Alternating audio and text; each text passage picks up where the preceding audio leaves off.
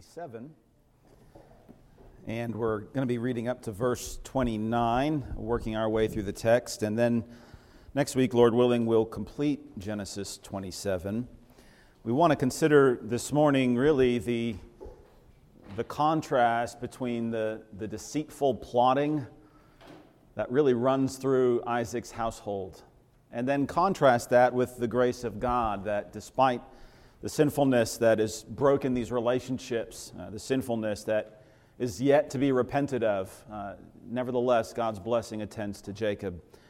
And so we hope to highlight the grace of God, and I hope it's a source of encouragement this week. And next week, as we consider Esau and his reaction to God's blessing of Jacob, perhaps there'll be a little more reason to feel convicted, perhaps even tremble under the weight of that passage. It is very convicting. And so that's just a warning that we're going to go from magnifying the gentleness and tenderness of God's grace to the severity of a hardened heart and God's judgment upon it.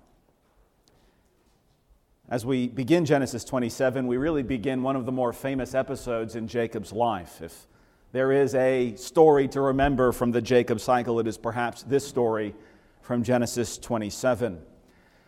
Nobody in Isaac's household comes out of chapter 27 looking very good.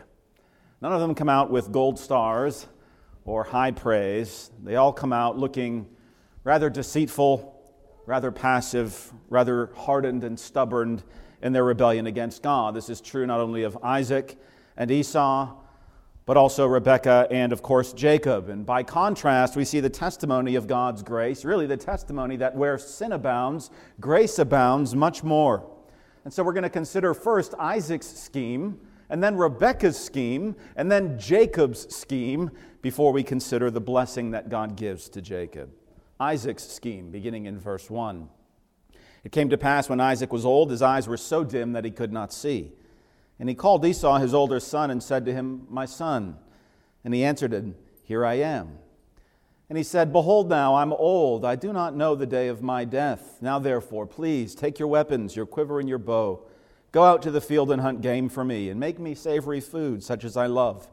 Bring it to me that I may eat, that my soul may bless you before I die." Now it's interesting that in a narrative where the blessing is coming, and the patriarchal blessings often include a divine prophecy. And we'll see that repeated further still, and yet that doesn't make Isaac a prophet, one who foretells the future in every instance. He doesn't even know when he's going to die. And by all indications, he goes on to live another 40 years from the events of Genesis 27.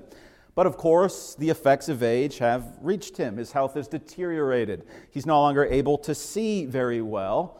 And so he says, before I lose other senses, perhaps my ability even to speak, I better bless my son. Now, of course, the blessing we've already distinguished from the birthright. We remember how Jacob bought the birthright of Esau for a bowl of soup. And then we'll see later in this chapter, verse 36, Esau complains. Is he not rightly named Jacob? Deceiver, twister? For he has supplanted me these 2 times. He took away my birthright, and behold, now he's taken away my blessing. So there's a distinction to be made between the birthright and the blessing. However, ultimately these are not divided. The birthright would have been the token of that which was to come. The blessing is sealing that. It's making it effective. That's what would be legally binding as far as the juridical world of the ancient Near East. A custom of primogeniture. In other words, the firstborn becomes the heir of the father's inheritance.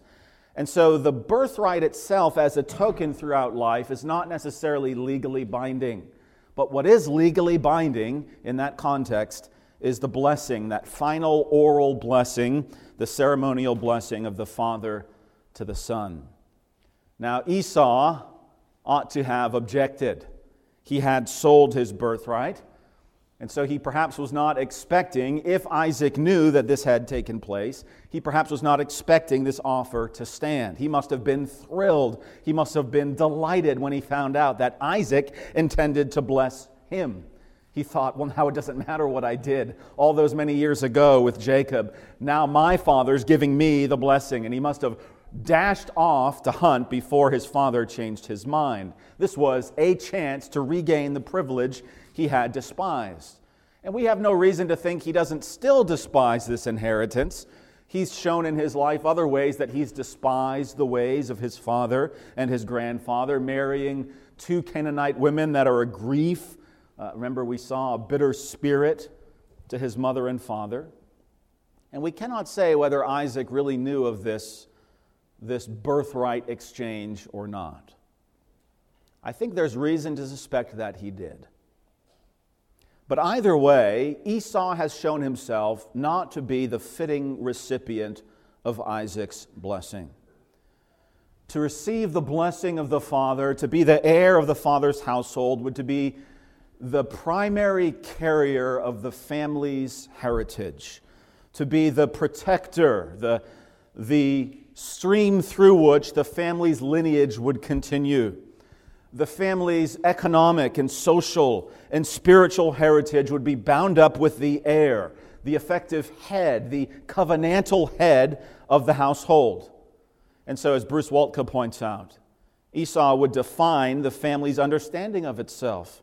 Esau would become the head of the covenant.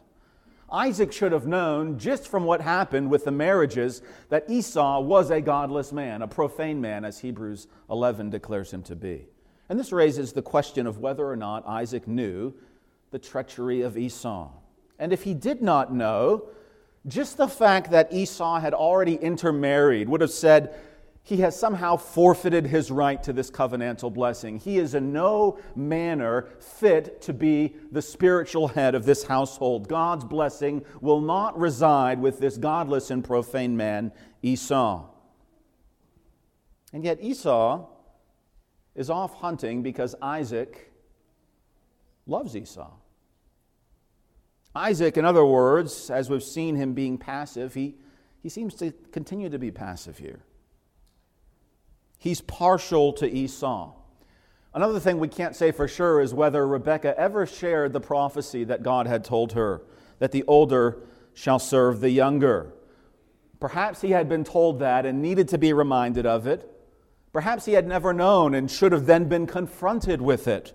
But either way, Isaac should have discerned that God's blessing would reside on Jacob, the son who had kept himself from foreign wives, the son that Isaac had instructed, and he had seen Jacob's willingness to obey him in that way. The son who was not a wild man, not running off out into the hills, running down to court Canaanite women. And so he brings about this blessing in a very secretive, abrupt way. Notice that Isaac does not consult Rebekah. Notice that Isaac seems to do this sort of on a spur of the moment. And he sends them out right away without any real formal gathering of the family, no real time of prayer and seeking the Lord. For him just to turn away and hide, seeking his wife's counsel from this, I think tells us something about Isaac's spiritual state. And what really drives him? His belly. Now, a ritual meal would have been part, perhaps, of this ceremony, and certainly there seems to be a ritual function.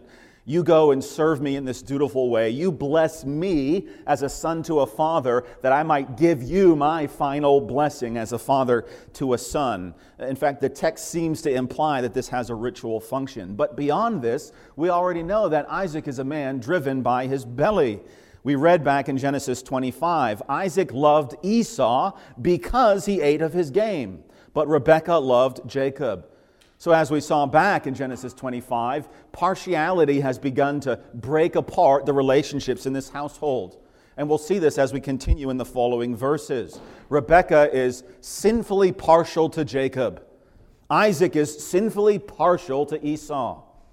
Isaac is driven by his appetite and the needs of the moment, rather than thinking clearly and carefully and with the counsel of his wife regarding the spiritual heritage of God's covenant.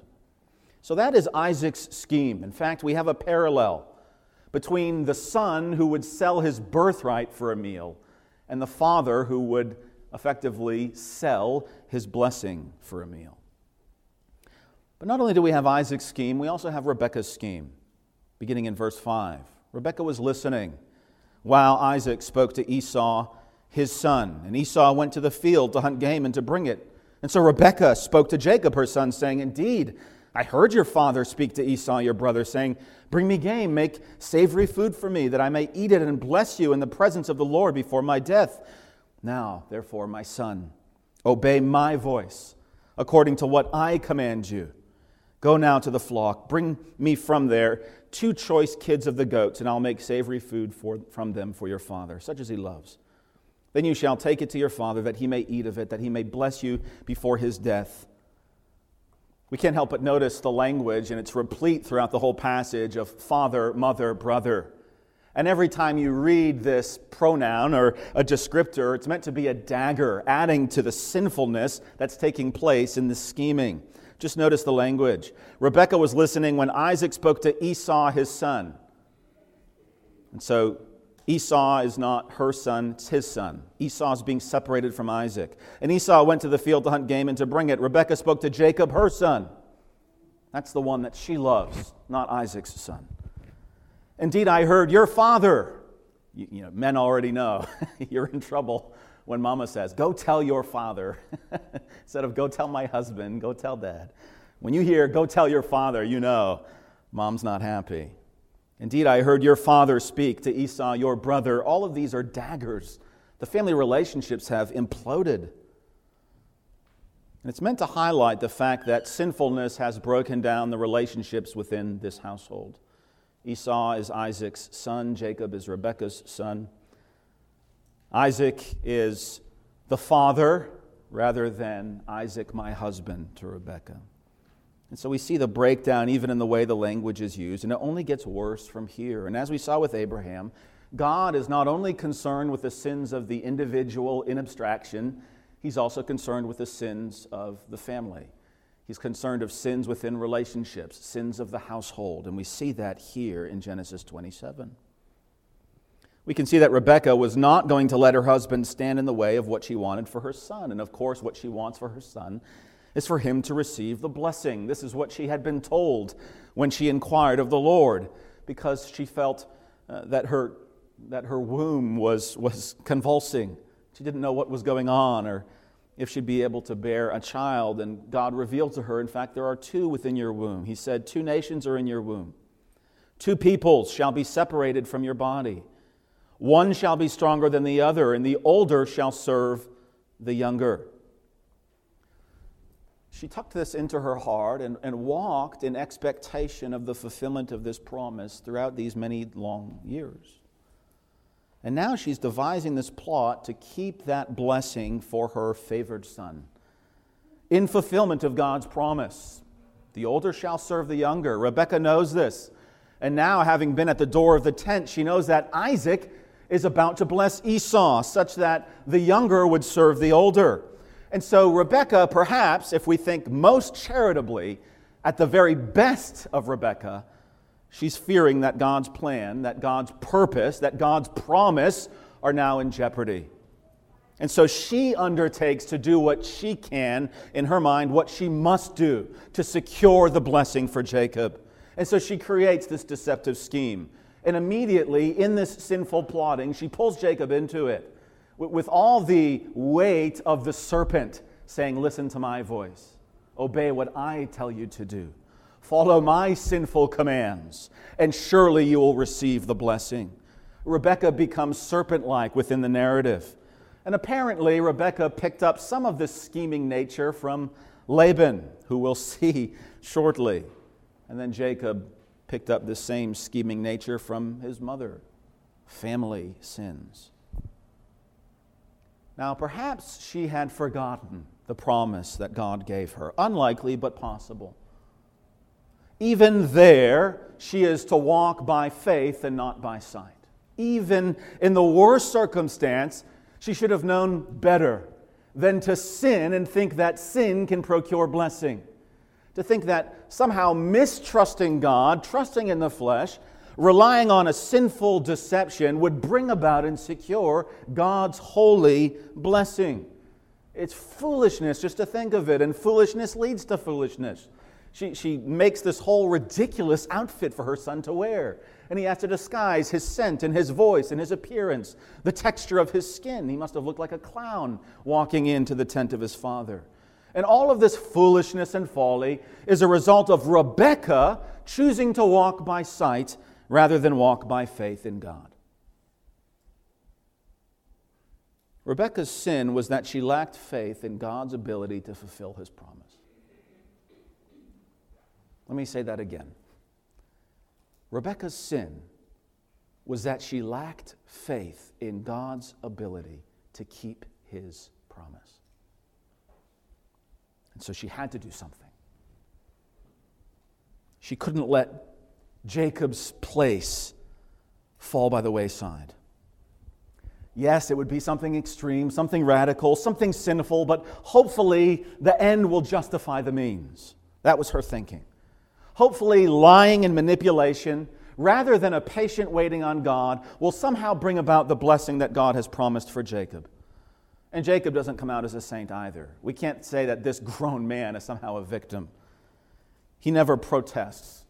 He seems almost more than willing to go along with his mother's scheme. He immediately obeys her voice, follows her suggestions, even adding to it. Oh, I'm a smooth man.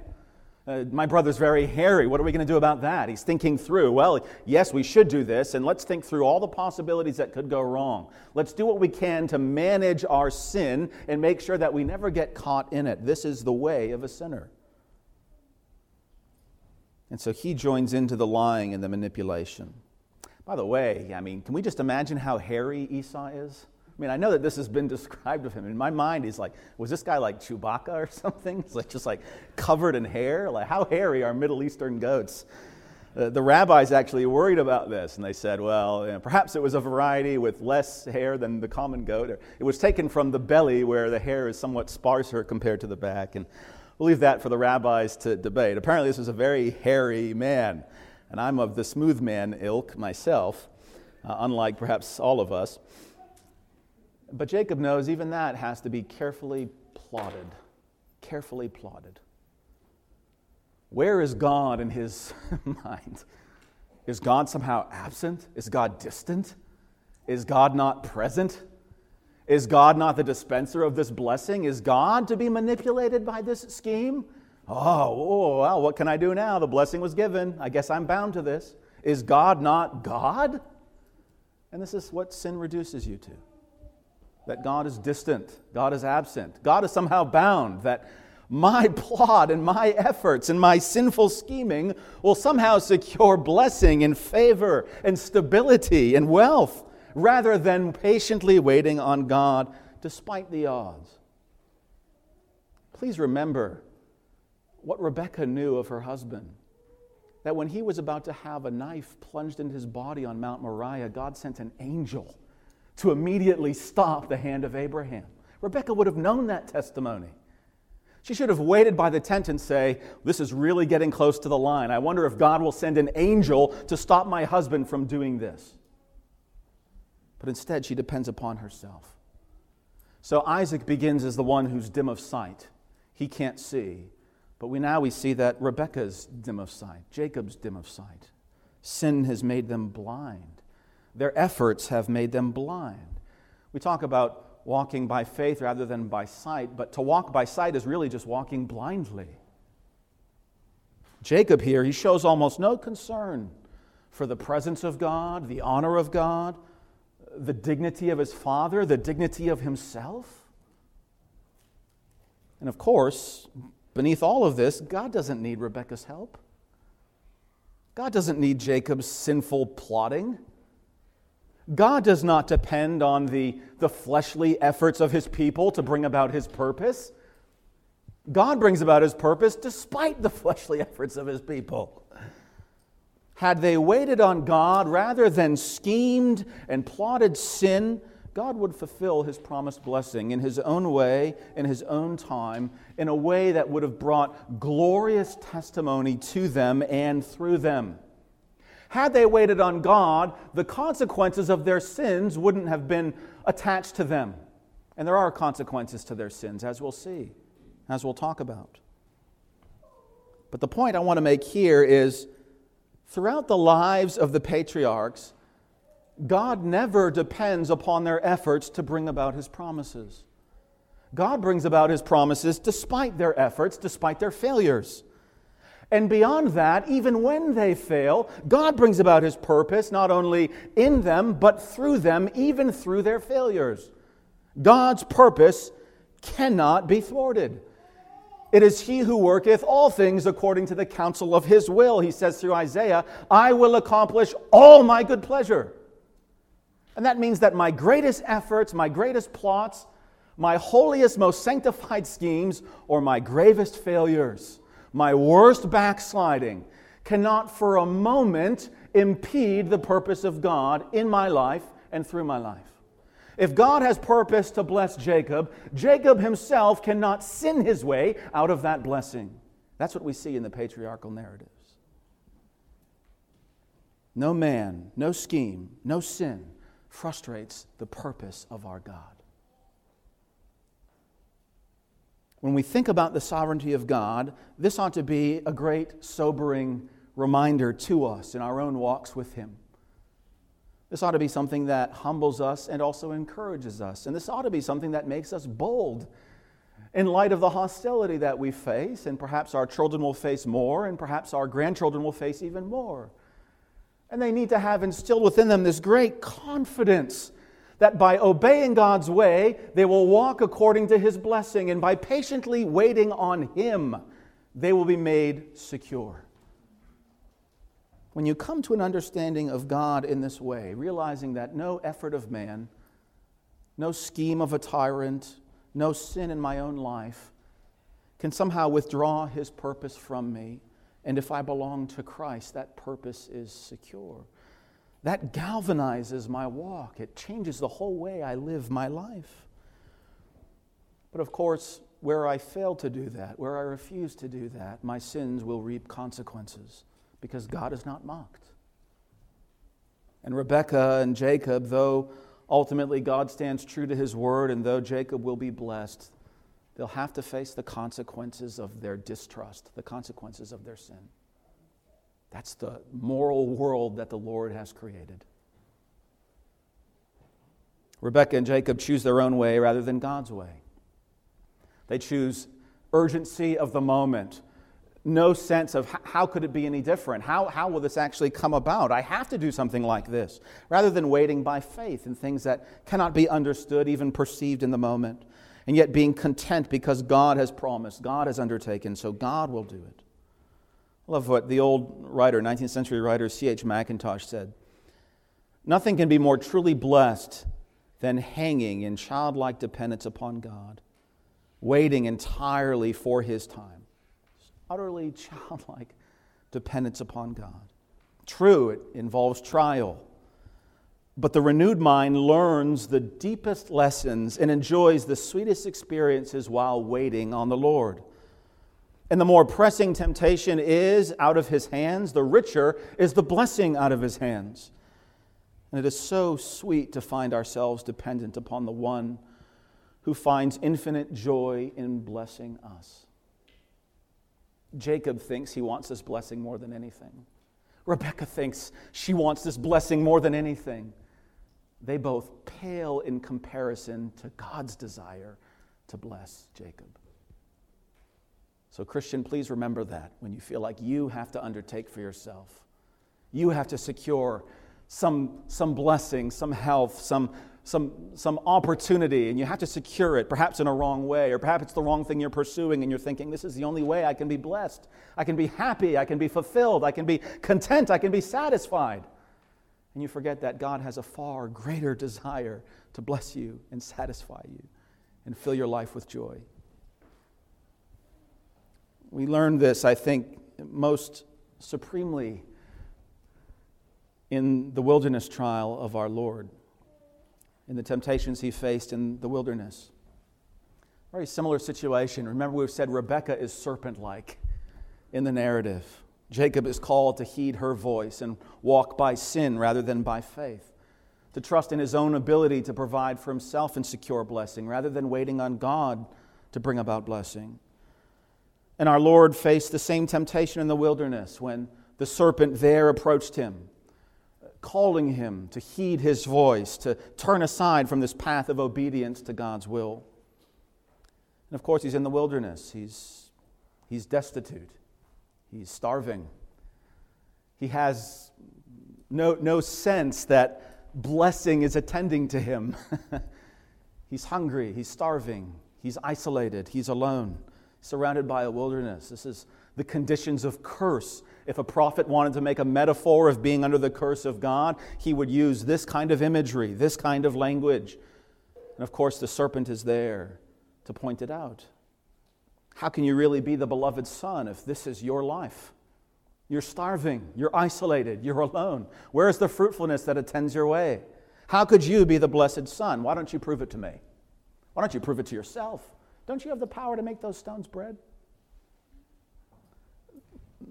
The weaving way of the serpent is to get Jesus to say, how else is this going to be fulfilled? You've got to do it. You can't wait. You don't know. Does this look very promising to you? You need to do it yourself. Prove it. Take charge. In fact, I'll help you. I can give you the kingdoms of the world. All you have to do is just bow to me. Isn't that so much more gracious than your Father? Your Father would have you starve in a wilderness 40 days on end. All I ask you to do is just bend to me, and then all the kingdoms are yours. Are you really going to set your face like a flint toward the cross? I would never ask you to do that. How could he love you if he calls you to suffer? I will never call you to suffer. In fact, I just want to give you wealth and prestige, the prestige that you deserve. Prove to me who you are. Bend your knee. I'll give you everything. This is the way of the serpent. How else will it be fulfilled? Take a look around. How else will it be fulfilled? And our Lord had to trust his Father by faith, not by sight, not by circumstance, not by trial, but by promise. He knew that the Father had promised to sustain him, a body you have prepared for me. To protect him, my foot will not dash against a rock. To provide for him, every word that comes from my Father's mouth is my bread.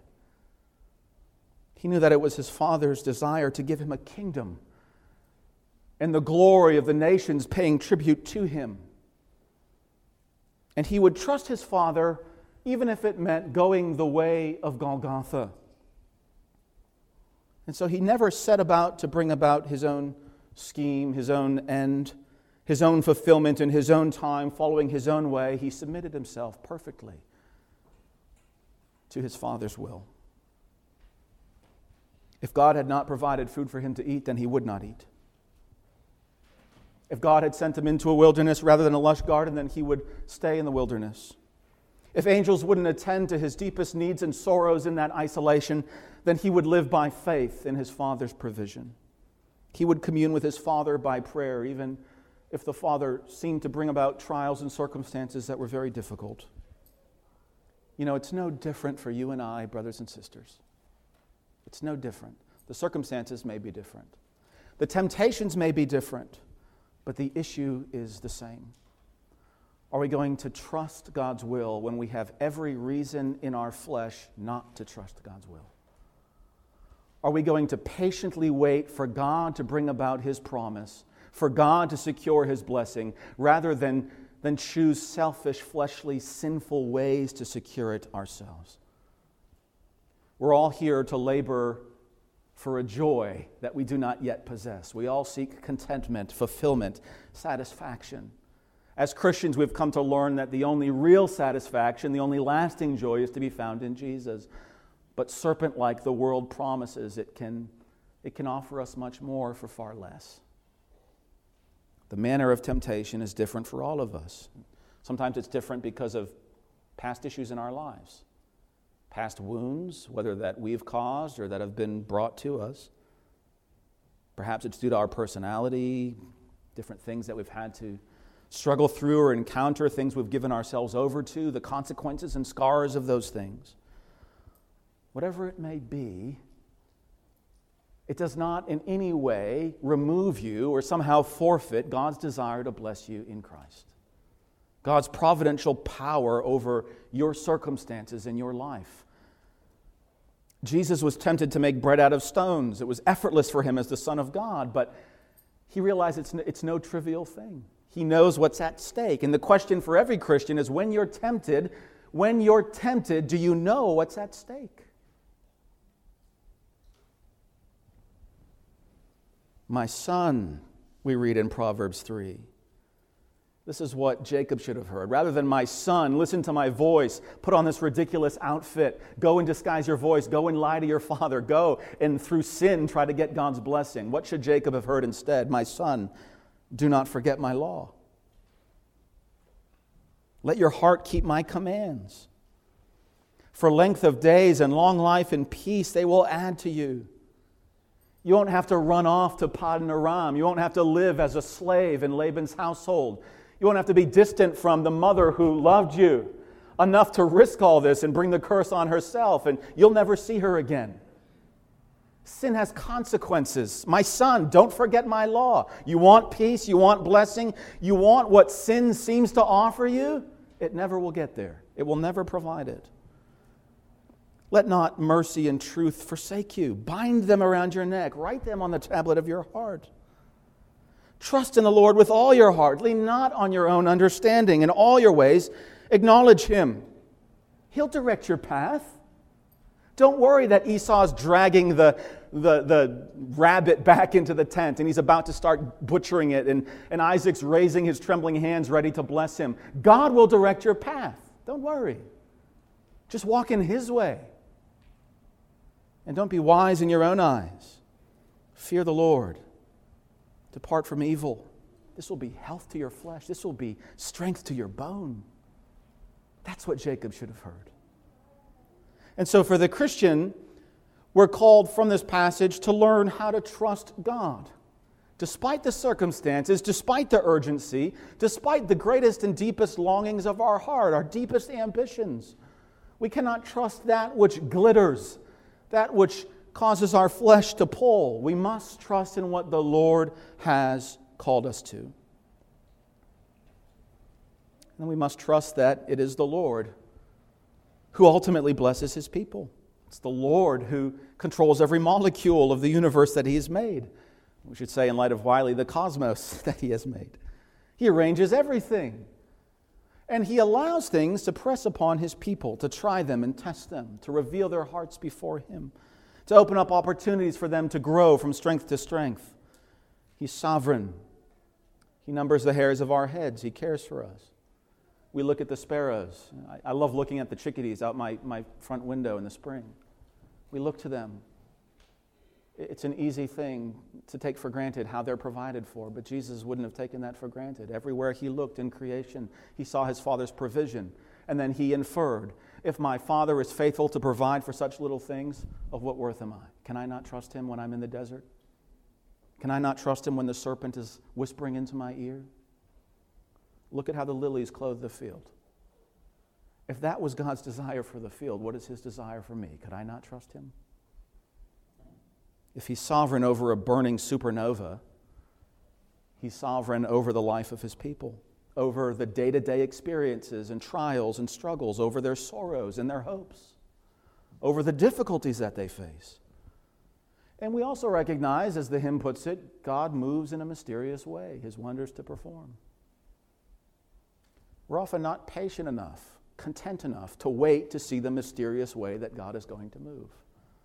So we take action, we intervene, we rush into things foolishly, sinfully often, and then we bear the consequences of that. When if we had waited, we would have beheld the truth that God moves in a mysterious way. We would have had a testimony of how the Lord moved in a mysterious way, in a wonderful way. And you remember that He's numbered your days. No trial disrupts this truth. No tragedy disrupts this truth. No famine, no earthquake, no pandemic. Nothing alters the divine plan of God for your life. Nothing you try to do can alter God's divine plan for your life. In your book were written the days that were formed for me, even when there were none. Jacob should have known that. I can't rush into this. I can't speed it along. I can't delay it. My father can't withhold it. Esau can't circumvent it. If God has promised to bless me, I will be blessed. if I walk according to God's way, I know that I will be blessed. No matter how difficult, no matter how sorrowful, if I walk in God's way, I know I will be blessed. And we're going to see this triumph of God's grace in Jacob's life. Jacob, I think, here has the foundational level of his sanctification begin with God. And he's going to go on, and eventually he's going to learn how to wrestle for the grace of God. And that's essentially what every Christian is called to do, to learn how to wrestle for the grace of God, for the blessing of God. Now, the trust that we're speaking of here, the faith that is according to God's promise rather than our sight, it's not looking for the bright side of a situation. It's not optimism, as the world might define it. It's not some blip, some little postcard that just gets us through, a motivational poster. Come on, cheer up, things will work out. They always do. It's an active, conscious, self-aware trust in God. So it's not just putting on a cheerful disposition or trying to find the quote-unquote silver lining. It's being self-aware that you're trusting in God. I know that I don't want to, but I'm going to trust in God. I know that I feel like it's not going to work out, but I'm going to trust in God. I'm going to do what seems impossible, what's difficult, what's going to bring a lot of issues into my life, but I'm going to do it because I know God has made it clear. We never abandon God's plan to take matters into our own hands. We never abandon God's will to bring about our own will. We take God at His word, no matter how stressful, no matter how painful the situation is. This is what we must learn from Genesis 27. As we read on of the scheme, and I won't read all of the verses attached to it, but in Genesis 27, really 14 through 25, Jacob enters into the tent of his father, dressed ridiculously, and he goes before Isaac, and we remember that Isaac had his own scheme, as Rebekah had her own scheme, and now Jacob's carrying out his scheme. And of course, he's deceiving his father Isaac. Isaac began outside of God's will for the covenantal headship to go to Jacob. And Isaac, of course, is blind, but now as Jacob enters the tent, we see that Isaac loses all of his senses. Because Isaac's desire was against the desire of God, not only does Isaac lose his sight, but he also loses his taste. He doesn't know the difference between Esau's meal and Rebekah's meal. He also loses his sense of touch. He doesn't know the difference between Esau's skin and goat hair. He also loses his sense of smell. This is wonderful. He smells like the field. He's been out hunting. That must have been a lovely smell. Huh? What do hunters cover themselves in? Deer urine? BO? The smell of the field? Kind of weird that he enjoyed that so much.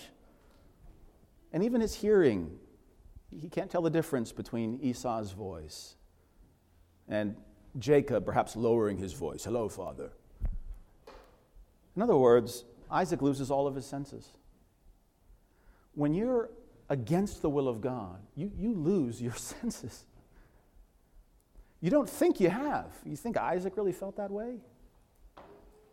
He's unsure, but he's, okay, all right, yeah, that's good enough. That is what it's like when you're in sin, when you're outside of God's will, when you're moving counter to what you know is God's desire for you, for your life, for your relationships, you lose your senses. Your conscience is no longer sensitive to sin. You no longer react as you should react. You no longer detect what you should detect. You no longer discern what you should be able to discern, what you would have discerned if you were walking according to God's will. And so, not only does Jacob come into the tent looking foolish, but Isaac is really reduced to a fool here as well. And that is what sin does. And then, of course, Jacob, he goes from sin to sin to sin. Perhaps he thought he could just walk in, maybe have his arm touched, and then he'd get the blessing and get out of there. But the way that the dialogue goes, he wraps himself deeper and deeper and deeper into sin. He has to pass off not only the touch, but the smell and the voice, and then he even has to bring God into his sin. How is it you found it so quickly? The Lord your God brought it to me. Now even God is brought into the sinful scheme of Jacob. Sin dragging God and the testimony of God through the filth of his will. And you would expect here, if anywhere, God to say, well, that's it. I know what I promised to Rebekah, but no way. You're going to lie and then lie and lie and then bring me into your lie? You're going to essentially try to magnify me through your lie, and you think I'm going to bless you? You expect a bolt of lightning rather than a blessing. But what do we have beginning in verse 26? We actually have the blessing secured to Jacob. Come near me now. Kiss me, my son. And he came near and kissed him, and he smelled the smell of his clothing, and he blessed him and said, surely the smell of my son is like the smell of a field which the Lord has blessed. Therefore, may God give you of the dew of heaven, the fatness of the earth, plenty of grain and wine, and let people serve you, nations bow down to you. Be a master over your brethren. Let your mother's sons bow down to you. Cursed be everyone who curses you. Blessed be everyone who blesses you. So you see really a threefold blessing that is given to Jacob. First, we have the whole creational context. And of course, Abraham, the Abrahamic covenant, is the step forward from creation to new creation. It's a great step forward in God's purpose to redeem a fallen creation. So no wonder that this blessing takes up the creational imagery. Rather than thorns and thistles, rather than the dry earth and the sweat of the brow, may you have abundance, may you have plenty, may you have fruition. So we have a creational blessing, grain and new wine, the fruition of cultivation. And then secondly, the preeminence, not only within his household, but over the nations. May nations bow down to you.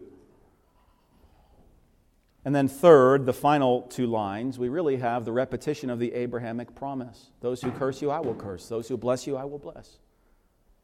And so in this threefold blessing, we have creation. We have God's missional desire for the nations. And we also have the Abrahamic blessing. Now, we said we'd get here. I need to touch on this. Even though Jacob has secured the blessing, because he did it in a sinful way, his sins have consequences. Because Rebekah chose to walk in her flesh rather than in dependence upon God, her sin has consequences. Rebekah probably imagined in the moment that she had very skillfully maneuvered how to get Jacob the blessing. And what lied beyond that? Let's not cross that bridge till we get there. Another way a sinner thinks, right? Let's not think too far ahead. Let's just get through the sin, and we'll deal with whatever we have to deal with. You can tell when you read verses 44 and 45, she really just thought it wouldn't be a big deal. Maybe a few days. Yeah, Esau will be mad. Give him a few days, it'll blow over, and then we'll all be so happy, and I'll be so happy. My little Jake, he'll be blessed. And it all worked so perfectly. Wasn't this great? We better hold on to that goat hair. It might come in handy again. I'm so glad things worked out this way. That's how the mind of a sinner thinks. But what really happens? She basically now has Cain and Abel in her home. Esau says, I'm going to murder him. As soon as I'm done, I'm going to murder my brother. And so now she hears that. And now she has to say, you have to run away. So now the son that she wanted to be blessed, and she wanted to share in that blessing and be a witness to that blessing and be proximate to that blessing, to be there and to see it unfold in his life and to be there as a hobbled old great-grandmother as Jacob's holding her up. Mom, thank you. Thank you for all that you've done. Now because of the consequence of her sin, she'll never see him again. As far as we can tell, they never see each other again. When Jacob finally returns, only Isaac is mentioned. Rebekah's not mentioned. The only time that Jacob mentions Rebekah is when he says that she was buried in the cave of Machpelah. And he says it in a way that seems that he was not present for any of that. That's a consequence of sin. She thought it was going to work out so well. Just a few days of anger. She never sees her beloved son ever again. Jacob never sees his beloved mother ever again. How different it would have been if they had waited upon God. How glorious it would have been. Can you believe the angel came right to the tent to stop Isaac and then pronounced the blessing upon you? That's just incredible. How different it would have been. Instead of gaining the blessing for Jacob, she effectively loses both of her sons. Esau, he doesn't stick around either. He's already given his heart over to his Canaanite wives, and he moves to Edom. She sought to get an inheritance for Jacob. You're going to be the head of this household. This is all going to be yours. And what happens as soon as she sins to get it? He has to run away from it. So much for being the heir. He can't even be present among all his possession.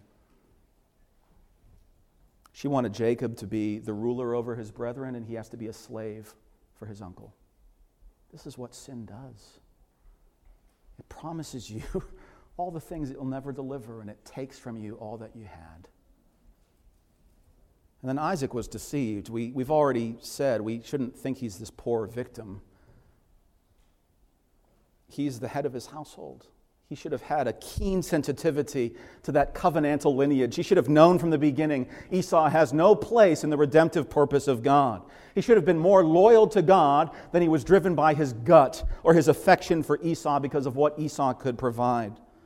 And so we see him driven by the flesh and driven by an irrational devotion to a godless and profane son. But really, Isaac has a turning point in this passage. Or at least we can say it gives us the context by which we can see a sort of conversion, to use J.M. Boyce's language. This is what he says. Some think conversion is too strong a word for one who had undoubtedly been raised in the love and knowledge of God. But I don't think it's too strong. Even if it was not a conversion in the sense of Isaac being changed from an unsaved condition to a saved condition, it was at least a conversion from the willful rejection of God's plan to an obedient acceptance of it. Notice that he never revokes, he never turns it into a curse. It seems that Isaac here takes a big step back once Esau enters the tent and the whole thing's been exposed, and he realizes this was God's providence. I can't undo what's been done. This was meant to be. That's what Boyce is picking up. In other words, Isaac would have realized Jacob is a deceiver. Jacob is a sinner. He's a fraud. He tricked his brother. He tricked me. But God has desired to bless him. He would have had now, again, a whole other testimony, just like he had only a chapter ago when he said, Rebekah, please pretend you're my sister. And then God led him out of the land with blessing. He would have realized that God is a God of utter grace. Despite the deceiving, the sin, the trickery, the mockery, God had purpose to bless Jacob. And so Jacob is blessed. Despite Isaac's scheme, despite Rebekah's scheme, despite Jacob's own scheme, Jacob is blessed. Jacob is blessed despite his sin. Jacob is blessed. Despite his sin that God is going to root out, Jacob is blessed. That's true of every believer in Christ this morning. Despite your sin, you are blessed. Despite your sin, which God is going to work out, you are blessed. If you read the narrative and your gut reaction is, why? You're thinking rightly. Why? Why would God still bless Jacob? God sees this. God knows this. God knows what kind of man Jacob is more than we do. He knows not just what the narrative shows us on the surface. He knows the thoughts and the intents of the heart. He sees just how deep that rabbit hole of sin and rebellion goes. So why would God still choose to bless Jacob? But really, Jacob's just a mirror. If we're even remotely, minutely self-aware, we know that we too have those same dark corners, those same willful, stubborn rebellions against God's way, against God's will, those same foolish efforts to provide for and supply for ourselves, to secure unworldly blessing in a worldly way. often counter to God's blessing in God's way, according to God's time. We often follow our heart, our ambition, pursue what's fitting and comforting to us in the moment out of stubbornness, rather than like the Savior to depend upon God even in a wilderness, even after 40 days of being destitute. And so we're meant to ask, why Jacob? Why me? There's almost this beautiful imagery in Rebekah. Rebekah is serpent-like in all that she does, but if we're going to redeem her character at all, we have to say that her love for her son was so strong, so passionate, that when Jacob said, "What if my father curses me? What if the whole thing's exposed and he tears off the goat skin and I'm just left there shaking like a leaf?" And then he says, "Blessing, I curse you." What if he pronounces a curse on the rest of my life? And what does Rebekah do? "Let your curse be on me. My son, take heart. Let your curse be on me. I'll take the curse. I will suffer. I will live in misery as long as you're blessed." And if there's any redemptive moment for Rebekah's character, it has to be that. That is Rebekah at her most Christ-like. Because Christ is the one who says, "Let me take the curse for you. I will take the curse for you so that the blessing of Abraham will reside on you. Take my blessing as the firstborn heir. All that belongs to me, now I give to you. You will be blessed, and I will take the curse." How blessed we are this morning that Christ has taken the curse, that we might receive the blessing. And so when we wonder how it could be that Jacob is blessed, despite his sin, Jacob is blessed, we bend our knees at the foot of the cross and we say, "Savior, you have taken the curse from me, and despite my sin, I am blessed, and I will be blessed. Because when I'm unfaithful, God is faithful. When we are unfaithful, God remains faithful. He cannot deny himself. When he's undertaken a purpose to bless those who cry out in the name of Jesus, they will be blessed, despite their sin, despite their failure, despite their rebellion, despite dragging God's name and testimony through the mud. If he's undertaken to bless them, they will be blessed. And now perhaps with new eyes, and we close with this, we can say that the refrain of Psalm 46, "The Lord of hosts is with us. The God of Jacob is our refuge." The God who desires to bless even those who sin against him. Let's pray.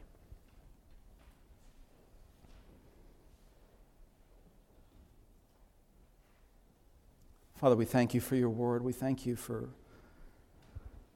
this powerful truth, Lord, that despite our sinfulness, even here this morning, we are blessed sons and daughters of God, that we have received every spiritual blessing in the heavenly places, that we are seated together with the Savior who loved us and gave himself for us, that he bled and died upon the cursed tree, taking the fullness of that curse, Lord, that we might receive the fullness of the blessing.